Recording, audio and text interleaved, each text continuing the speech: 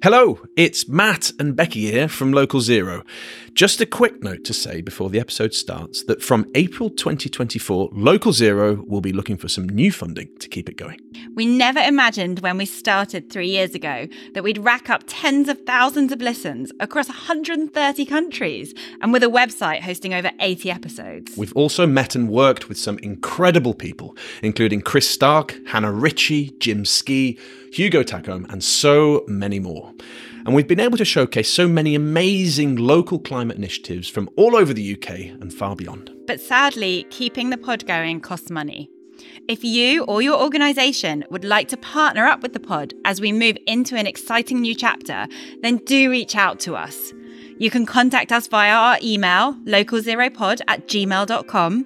That's localzeropod@gmail.com.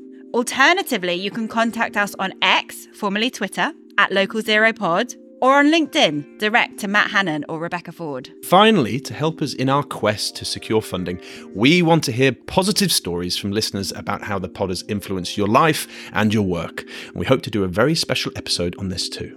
So please help us continue the fight against climate change and bring local climate action to doorsteps across the world. Thanks for listening. Now back to the pod. Hello and welcome to Local Zero. I am your host for today, Professor Matt Hannon, and this episode forms the third in a mini-series all about community carbon offsetting. So if you haven't listened to the series already, I'd recommend listening to the first two episodes, as this is a bit of a deep dive. You'll find them both in the podcast feed. So, where do we start? Well, back in March 2023, we held a workshop at the University of Strathclyde in Glasgow on carbon offsetting for communities. This was funded by the Scottish University's Insight Institute and Strathclyde Centre for Sustainability. And the event focused on Scotland's fast-growing nature-based carbon offsetting market and what the potential implications might be for local communities. It also considered the potential role communities could play in shaping and governing this emergent market. So, what do we mean by nature-based carbon offsetting? Well, here, landowners choose to invest in natural forms of carbon sequestration, such as afforestation or peatland restoration, to generate carbon credits for sale on the open market. And these credits are bought up by organisations wanting to offset their own carbon emissions by funding reductions or avoidance elsewhere instead of cutting their own emissions. Now, in the first episode of this mini-series, we heard from Alistair McIntosh about the meaning of community and what role communities could potentially play in the booming nature-based carbon offsetting space. The second episode was a panel debate all about how we frame, evaluate and facilitate community benefit from these carbon offsetting schemes. And today's episode explores the state of the voluntary nature-based carbon offset market today. Specifically, we discuss how these projects are financed, who owns them, and how they're governed, as well as how wider market and policy structures shape the form these projects take. And today's episode therefore acts as an important precursor to our last episode in the mini-series, which focuses much more on communities, exploring how these offset projects could positively or negatively impact communities, as well as what actions could usefully be taken to ensure carbon offsetting supports community wealth building rather than undermining it. So just before we get into the pod, a reminder that if you haven't already subscribed to Local Zero, then please take 2 seconds to hit that button. And don't worry, it won't just be my voice you hear today, but from a wide variety of experts who were at the event. As with any new marketplace, the first question investors will always ask is, how does the project generate money? When will these revenues come online, and what are the risks associated with the projected levels of revenue and expenditure? Now, without a solid business proposition, finance is unlikely to be forthcoming and the market will fail to take off. At the event, and when we undertook our earlier field trip to the Central Highlands, we identified 3 things. The first is the financials of these projects are not entirely transparent, and so it is unclear where key assumptions are being made, such as the future cost of carbon credits or the extent to which land prices will appreciate over time. The second is that we find that project owners or landowners are targeting multiple sources of revenue generation, not just carbon credits. In short, these credits are not the primary source of revenue, and in some cases account for a relatively minor revenue stream, potentially dwarfed by revenue generated through forestry, agriculture, tourism, and also potential for biodiversity payments and credits, another marketplace which is starting to gain traction. These projects must therefore be designed to accommodate multiple revenue streams. And finally, different revenue streams will also come online at different times. For carbon credits, this will normally take upwards of 5 years. And as noted before, other revenue streams may be targeted that will have different time horizons. Felling, monoculture, commercial timber to restore peatland, for example, may generate a quick but short-term revenue stream, whilst ecotourism or sustainable agriculture may take longer to establish. Now, neatly summarising these points, we hear from Ian Callaghan, a climate finance expert. I'm involved in climate finance in various ways as an intermediary and advisor, mainly in emerging markets, actually. So it's interesting to see all this in the Scottish context.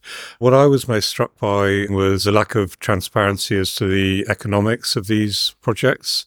And I think if you're going to have discussions about how much public money goes in to get projects going and how much community money ends up coming out, then you really need to see how these projects are working, what sort of length the return periods are over, whether increases in land values are factored in, at least as far as the investors are concerned, because otherwise I think you're having a discussion about fairness, particularly on the community front and the public money front, which is happening kind of in the dark. So I think it'd be great if we could see some kind of sample spreadsheets from some of these projects and just begin to understand how the economics fit together.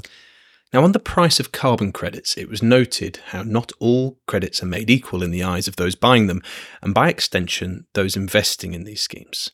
The notion of charismatic carbon was highlighted, whereby credits generated by some projects might fetch a higher price on the market than others. Because there is no set price for carbon in this voluntary market, we find that carbon credit price can be affected by various project characteristics, such as where the project is located, or the wider benefits the project may afford nature and its local communities. In short, some projects may attract a premium if they provide customers with that warm, fuzzy feeling associated with a perception that these credits are making a positive difference beyond pure carbon capture. Now, to expand upon this a little bit more, we'll firstly hear from Grant Moyer, the Chief Executive of the Cairngorms National Park Authority, and then Pat Snowden, the Head of Economics and the Woodland Carbon Code at Scottish Forestry. In essence, is there something that we can do to raise the value of carbon associated with it being done in a national park, but also being done in a way that benefits other things other than just straight carbon? So this is the whole thing about things are being done that also have significant biodiversity benefits, or maybe flood management benefits, maybe community benefits, and accrediting either schemes or individual projects to actually say that this has the, for want of a word, the national park stamp, that this is a good scheme and thus it's worth more than a standard scheme. Again, we're just looking at these things at the moment and seeing whether that works, whether it is actually true, whether there is a premium value in the market, and how we could actually set that up across not just one national park. If you were doing that across all the national parks, would you start to get a bigger market around some of those things? In terms of selling carbon units, it could be to a wide range of organisations. There is the potential to stack with other types of credits like biodiversity credits in the future. That is very much a current topic of discussion. But we have had people specifically say nature and community do attract a premium in terms of the carbon price. I won't dwell on this, but the point here is that smaller schemes can benefit from a easier process for validation and verification. And there is the opportunity for schemes to group together to reduce the costs as well. Given some of the uncertainty and risk around revenue generation from these offsetting schemes, there was a call to ensure that further confidence was provided to the market in terms of the price these projects will be able to secure for carbon credits into the future, especially the rate and timing of return on investment. This would help to alleviate risk and attract external investment into these schemes. Some recommended market structures to resolve the situation include some of those borrowed from the energy market, such as contracts for difference, where there is a guaranteed strike price for carbon, where the recipient would be topped up if the market price fell below this strike price, but also they would have to pay back if it went above this strike price. As well as other solutions, these include a guaranteed floor price for carbon or guaranteed purchases at specific dates at the going market rate, such as at 2030, 2040, 2050. Now, to explain this a little bit more, we're going to hear from Grant again. One of the other areas that we're looking at the moment with, and this is more theoretical, is the work around contracts of difference. So are there other ways that we could set up the peatland work in Scotland to try and develop a different way of doing things that, I suppose, tries to work a lot like some of the renewable energy side of things that has been done over the years?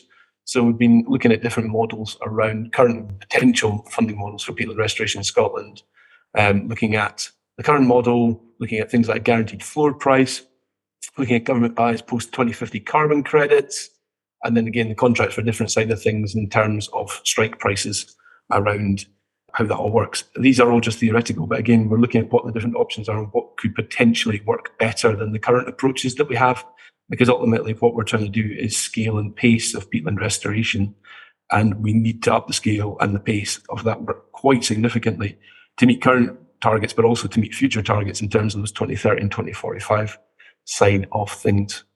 So this is the contract for difference model. It's a top-up private payments for carbon credits. So it depends on what the price of carbon credits get to in terms of what the government would pay. And then obviously once you get over the strike price, then people start to pay back into the government side of things. So it's quite an interesting model. I know that lots of different people are looking at this, and it's just one that we're certainly interested in as the park in terms of, is this an opportunity to look at these sorts of things and how we could potentially do that? And I suppose one of the questions around something like this is, how does that then flow back into what community benefits would come from this, and how do you make sure that there's still funding coming back in from the carbon side of things into communities? Central to any revenue is the question of who is buying what you're trying to sell. In the context of carbon credits, things get a little bit more complicated insofar as the integrity of the seller of credits is only as strong as the integrity of the customer. The main concern here is that credits are sold to customers who are not making a concerted effort to cut their in-house emissions. Buyer integrity standards are being actively explored by government in a bid to ensure that only customers who are making significant strides towards cutting their own emissions are permitted to buy these voluntary credits. In lieu of these, some programs are implementing their own checks, such as the Cairngorms Park Authority's partnership with investors Palladium and Santander on peatland restoration. Together, they have their own ethical charter in place, which serves to screen the types of customers who might buy their credits, so that they avoid selling to companies who are not serious about reducing their carbon emissions and thus might be accused of greenwashing. We're going to hear from Grant again on this issue. So the Peatland project I'm working with Palladium and Santander and peatland restoration site in the Cairngorms. One of the key things for me is we've got an ethical charter in place around all this work. So we're only partnering with organisations that made a public commitment to reaching net zero emissions and have signed up to a credible initiative to deliver on that commitment. Also, but not partnering with any organisations with a history of lobbying against climate action, and also not partnering with any organisations that have a history of environmental damage, and not partnering with any organisations that have primary source of income from fossil fuels. So there are some specific things around, I suppose, the ethical charter that we're following to try and make sure that, I suppose, some of those things around, I suppose, the accusations around greenwashing and things like that people are being in, we need to make sure that we're doing the right things with the right people. And that key thing for me is that the offsetting side of things should only be for those parts of an organisation or work that can't be reduced through other means. I think that's one of the clear things about that pathway to net zero, which is that your pathway to net zero can't be, we'll offset all our carbon. It's got to be reducing, and then what's left over you can potentially look at offsetting in the short term, and also in the long term, hopefully you can then reduce that as well. Now, there is also a concern about those customers buying carbon credits being located many thousands of miles away from where they are emitting carbon. It's not dissimilar to discarding waste into your bin at home and it ending up in landfill tens of miles away that you never see. This can serve to disconnect us from the impact of our emissions and dilute our sense of responsibility for these. And this excellent point was made by Dr. Jill Robbie, a senior lecturer in private law at the University of Glasgow. When we're thinking about who's buying carbon units as well, it's important to think about the power these organisations have in order to enforce a particular land use through carbon trading. This decision-making power could be very far away from the particular location of the carbon project and the local community. So at the moment, non-UK companies can buy carbon units, but it's only to offset their UK emissions. If we allow the enforcement of these land use agreements by non-UK companies, you can see that the location of power is getting further away from the local community.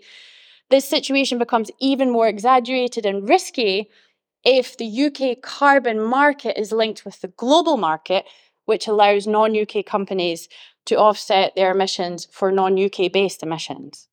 So now we turn to finance and investment for these voluntary nature-based carbon offsetting schemes. We've explored how these projects generate revenue, but as with any project, capital investment is necessary to get these nature-based schemes off the ground and generating income. The afforestation of moorland or the restoration of peatland are expensive and take time.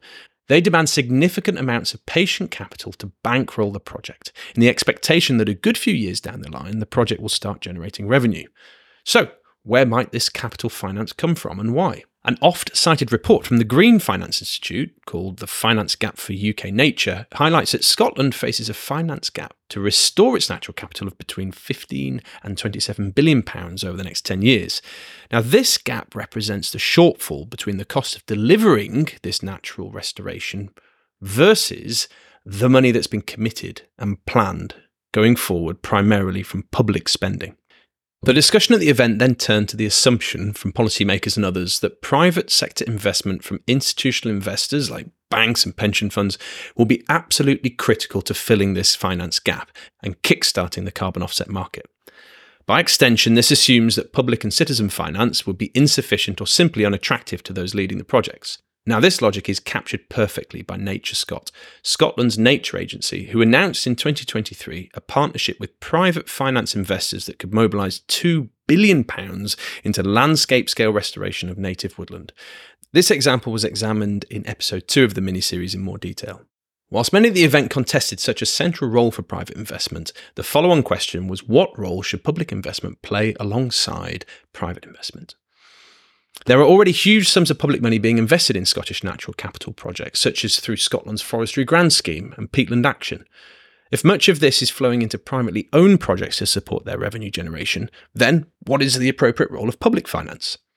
The issue here is that public funds raised through taxation via the general public can be used to support privately owned natural capital projects, such as woodland or peatland restoration, which could then generate and profit from the sale of carbon credits.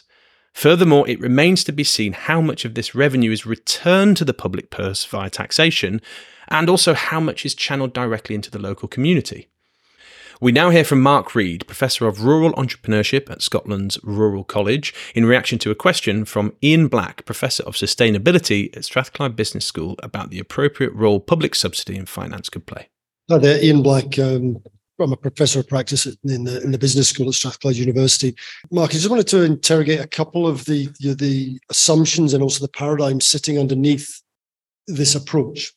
So there's, first of all, there's the assumption that we need private money and that carbon offsetting markets will reduce carbon. Okay, these are essential assumptions of which you're fit under the incredible detailed work you've then done.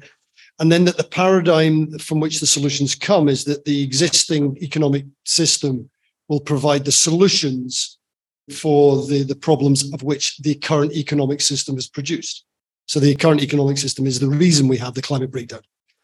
And I wanted to proceed on this because I think it's really important for the Scottish Government perspective here. And I enjoy the fact that you're smiling and you know that you're going to come in and take my legs away from me with your answer. But within that 44, so let's go back the figure. I think it was £44 billion worth of private capital. How sure are we that we actually do need, and I think it's 9 billion in Scotland, that those figures are absolutely rigorous and have high integrity before we go and ask companies to invest and companies that have a long track record of not being trustworthy in delivering what they say they will. So how sure are we about that 9 billion?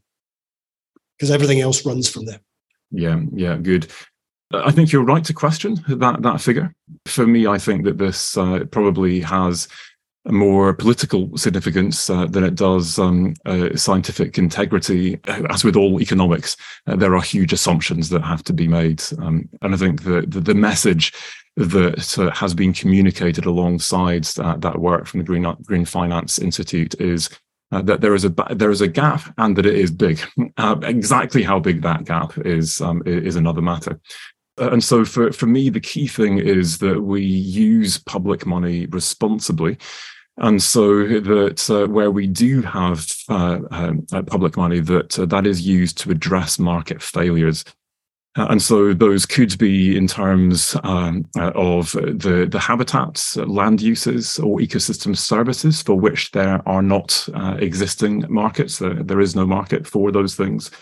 Or it could be for existing markets, but in locations where it is too expensive, perhaps, for the market to deliver those benefits, but where there may be multiple other public goods from that work. And so I think we need to target what limited funding we have towards market failures. Now, if we're not careful, we will see public funding going towards landowners or investors from projects that do not necessarily provide substantive or long-term benefit to the wider public. This could then further entrench Scotland's already abnormally high concentration of land in the hands of the few. We hear more from Jill Robbie on this. This can be particularly problematic when landowners and developers are provided with public funding as additional support in order to generate the carbon units, which are additional then private sources of income. This is squaring a circle in a sense when there was a discussion of government guarantees for buying back carbon units. Again, you're just providing more public financing for ways in which there can be income generated and funneled to private landowners. These factors can combine to make land even more expensive for local communities to purchase land, and the risk is we create a further concentration of land ownership in Scotland. So now we turn to governance and ownership of these carbon offset projects. How we finance a project has a direct bearing on who owns it and, by extension, how it is governed. In short, the type and level of investment a project secures shapes who controls it and who absorbs both the risks and rewards associated with that project. Now today, a common approach to the governance of these offset projects is via two types of arm's length entity, which are separate legal entities to those investing in the offset project or who own the land the project resides on. These are, firstly, special purpose vehicles. These are companies set up to directly manage and own a specific project. This may often include the ownership or lease of the land where the offset takes place. These will likely be established so that different investors can own a specific share or stake in the operations of that company, likely with some degree of limited liability to manage the risks posed to investors. The money generated from that SPV's project, such as via the sale of carbon credits, is allocated between the shareholders or investors of that SPV. Now, the second type of entity sits above these project-specific special purpose vehicles. These are the investors who own a share in that vehicle. A common theme for offsetting at the moment is for one of these shareholders to be a charitable organisation that is partly responsible for governing that special purpose vehicle and is also able to capture a share of the profits they generate. In Scotland, these bodies are often incorporated as Scottish Charitable Incorporated Organisations, or SCIOs for short. Now, these are a unique legal form of Scottish charity and is able to enter into contracts, employ staff, incur debt, own property, sue and be sued. They also often exist before the offset project is established. They're already there. And by extension, they have a broader remit that focuses on generating local, environmental, economic and social benefit. And finally, they will also be governed by a board of trustees that represent key interests from across these different areas and, no doubt, the local community. Now, the logic of establishing a project-specific special purpose vehicle, which is partly owned by a charitable body, is threefold. Firstly, it can blend public and private finance. As a charity, they can draw down grants and social impact investments that a private company may not be able to. Secondly, they can work to support, connect and scale existing projects within the region to achieve landscape scale. In effect, they act as the glue between different stakeholders and landowners to bundle up much smaller offset projects into something which can actually affect real, major landscape change. And finally, these charitable organisations act as the party responsible for holding and distributing funds from these projects to local beneficiaries via what is often termed community benefit funds. And these funds are generated via the profits from these offset projects. We're going to talk more about these funds in the last episode. Now, at the event, we heard about two examples of this arrangement. The first was the Flow Country Green Finance Initiative. This aims to restore peatland in the far northwest of Scotland. We also heard about the Cairngorms Trust that operates alongside the Cairngorms National Park Authority. We're now going to hear more about the Flow Country Green Finance Initiative from Dr. Renee Kerkvliet-Hermans from the IUCN UK Peatland Programme.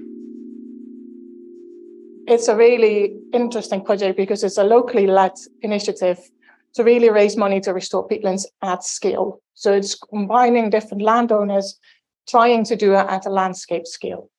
They're using kind of a new model, which still blends public and private finance, but they're setting up a Scottish charitable incorporated organisation. And that organisation is there to hold the contracts with the different landowners, and they can then scale existing projects within the region. So the aims of that project is really to support community development goals, create high quality jobs, carbon investments, ecosystem services, and support circular business models. So there's also an element of community benefit sharing in this project. Now, we've spoken about finance and investment. We've talked about governance and ownership. And now we turn to policy and regulation. Now, ultimately, markets are shaped by policy and regulation. Now, there has been a recent push towards implementing a raft of new market codes, guidelines and principles in a bid to ensure that this nature-based voluntary carbon offset market operates more sustainably and more ethically. In many respects, the market has developed quicker than these regulations and guidelines, and there is still work ongoing to devise, test and implement these regulatory structures. In broad terms, we can consider these regulatory innovations to fall into two categories. The first are carbon codes, and the second are investment principles. So beginning with the first, carbon codes. These focus on different ecosystems, for example, woodland, peatland, grassland, and constitute internationally recognised quality assurance standards for these voluntary carbon offset projects. Their purpose, ultimately, is to provide rigid guidelines for the generation of high integrity and independently verified carbon credits, which buyers and sellers alike can trade with confidence on the open market. Its purpose, really, is to underpin market trust and confidence. Two of the most well-known examples in the UK are the Woodland Carbon Code and the Peatland Carbon Code. We'll now hear more about the former from Pat Snowden again on the UK's Woodland Carbon Code, specifically about why the scheme emerged and what its core design principles are. What is the Woodland Carbon Code is a question a lot of people will ask. It is UK government backed. It's a domestic voluntary carbon standard. So it's only for generating credits within the UK for organisations within the UK to offset their emissions within the UK. So it's very tightly bound as a domestic thing, which removes it from these various discussions that are going on internationally about what you can and can't do with carbon credit. And its whole purpose, and the same with the Peatland Code, is market trust. 15, 20 years ago, there were some schemes, forestry schemes, which were criticised quite heavily because there was a lack of standards applied.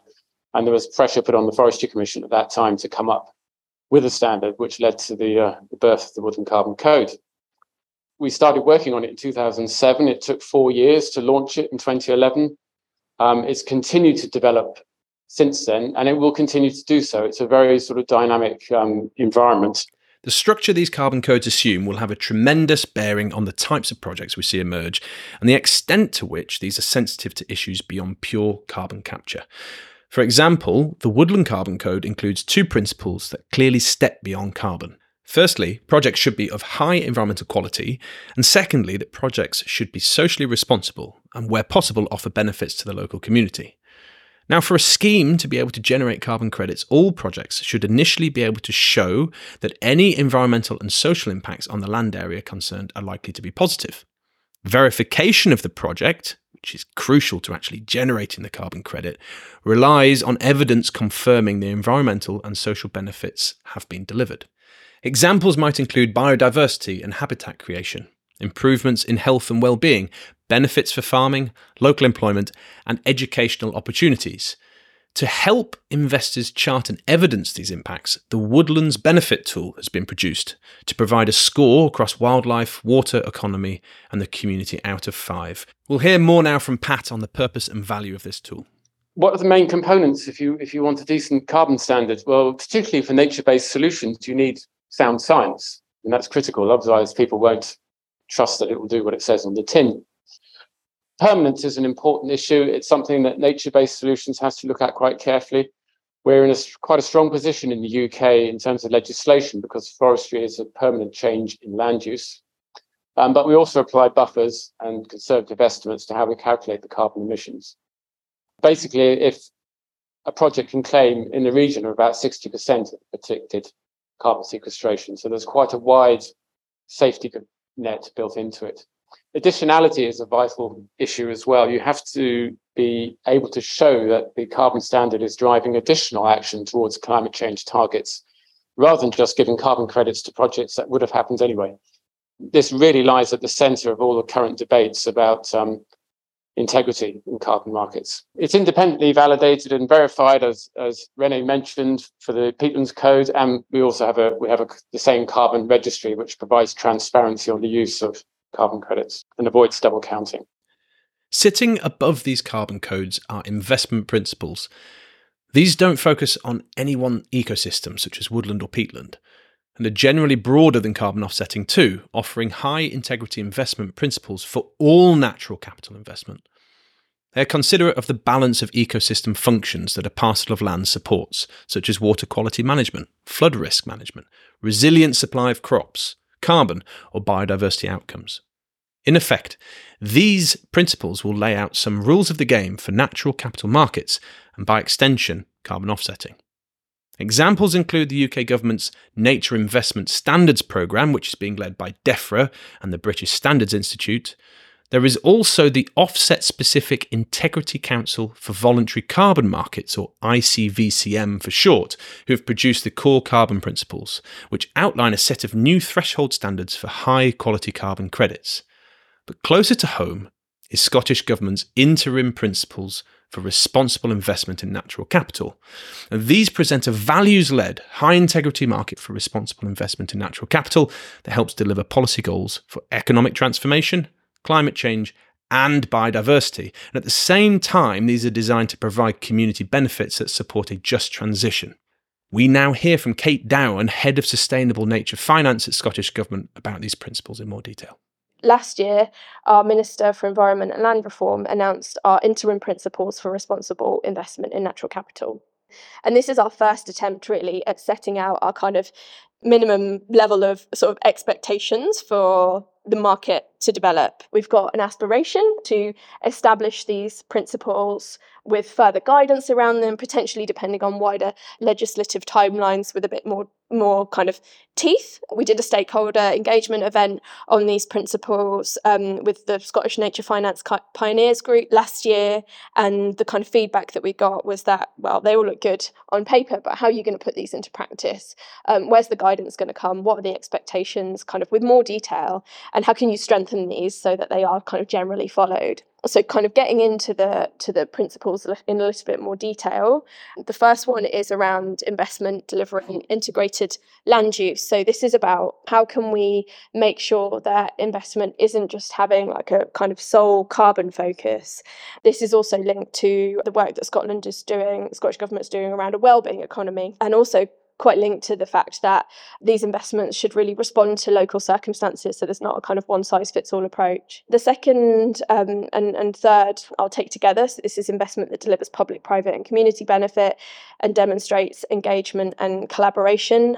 So between Highlands and Islands Enterprise and the Land Commission, lots of work has gone into developing some draft guidance, and so that's just been out for consultation, some draft guidance on community benefits and And I think it's really valuable to look at that and reflect on that a little bit more. And it links to that discussion and debate we were just having with Grant about what constitutes a community benefit and what are the circumstances locally, what direct benefit looks like. Is it important for that community to have some sort of local wealth fund, or is it more important to have local housing or jobs or wider kind of provisions like local infrastructure like schools and GP services and things like that? Then there's the principle around investment that's ethical and values led. This is linked to principles, the UNPRI and principles for responsible investment. That's the kind of guidance that we have there at the moment. We need to do more work to think about how we can kind of expand that.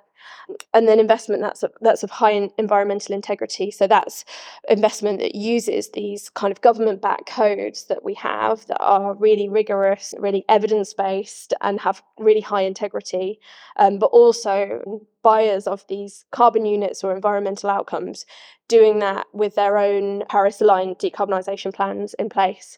And then finally, investment that supports diverse and productive land ownership. This is around all of the questions around whether land ownership is actually necessary and promoting models where you potentially don't need to kind of further sort of all of the issues around land acquisition, and you could potentially work with kind of existing landowners or looking at different models. It is important to note that many of these market and investment principles are still in development, whilst others are purely voluntary guidelines, such as the Integrity Council for Voluntary Carbon Markets Framework.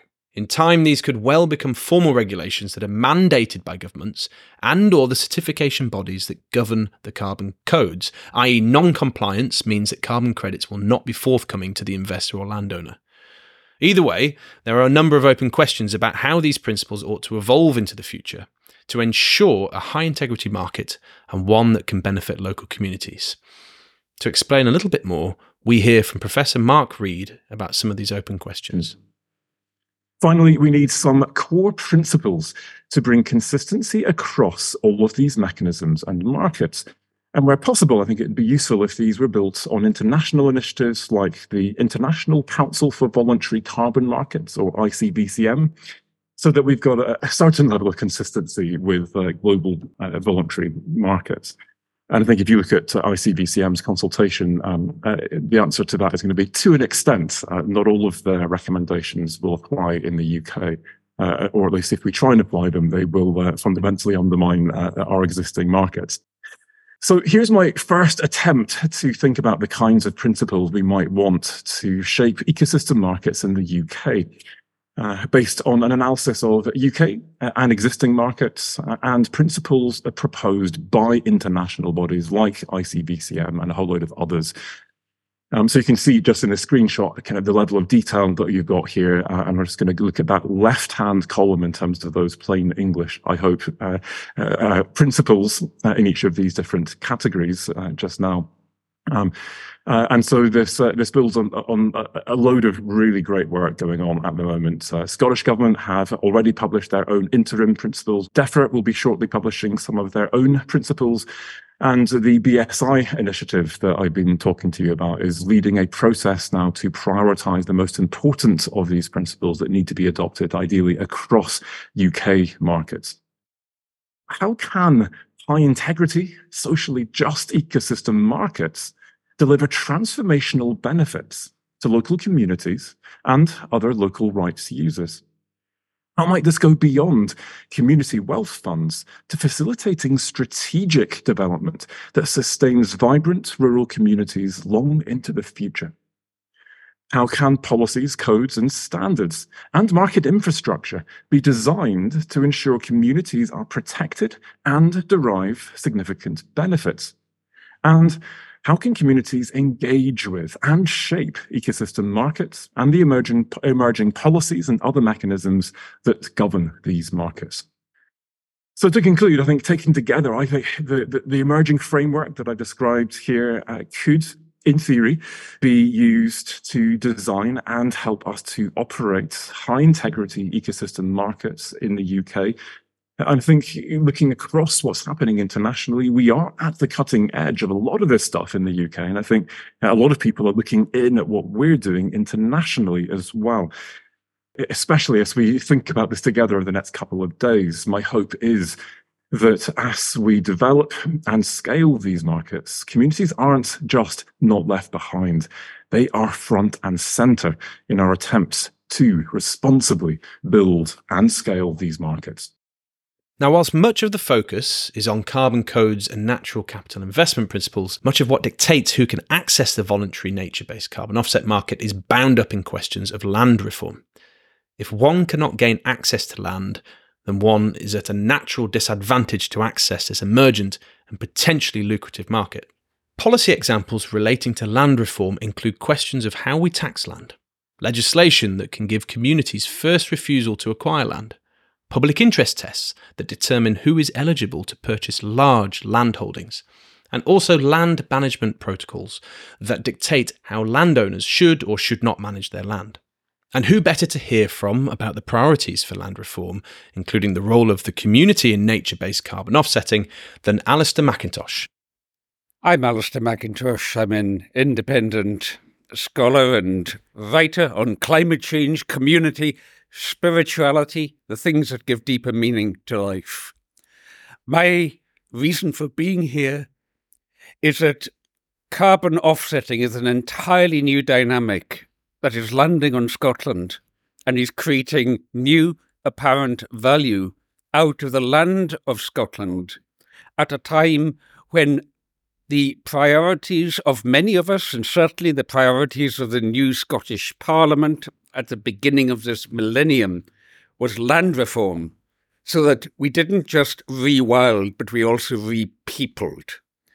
And the problem with creating new forms of value in the land is that if there is not community agency, if communities lose control over their own place because of inflating capital values and hopes of return, that disempowers communities.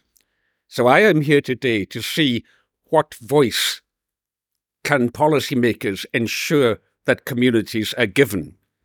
Do policymakers really understand communities in rural areas, which is primarily affected?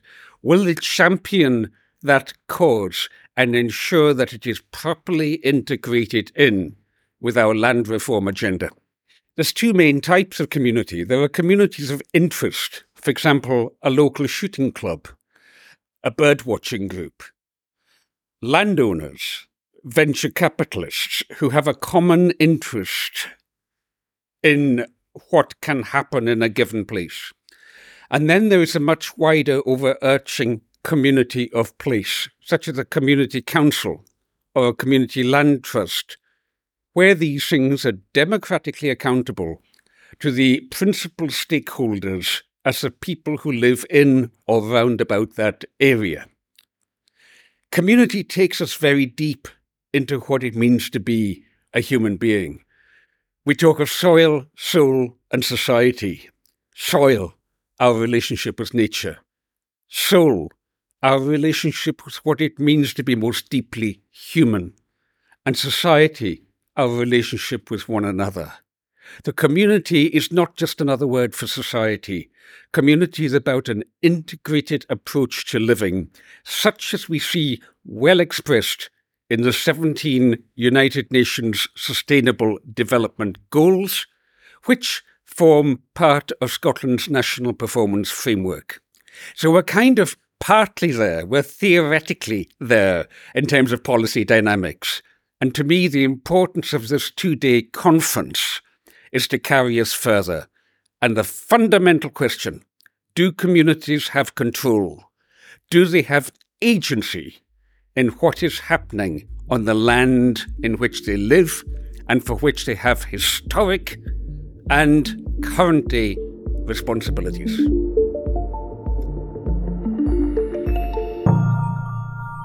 So I hope you've enjoyed that deep dive into the world of carbon offsetting and hearing from some of the foremost experts on this fascinating topic.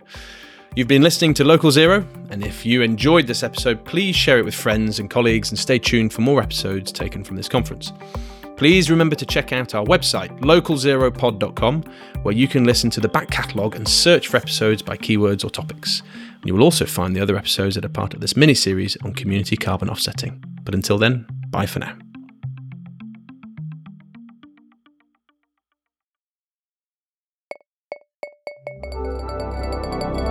Produced by Bespoken Media.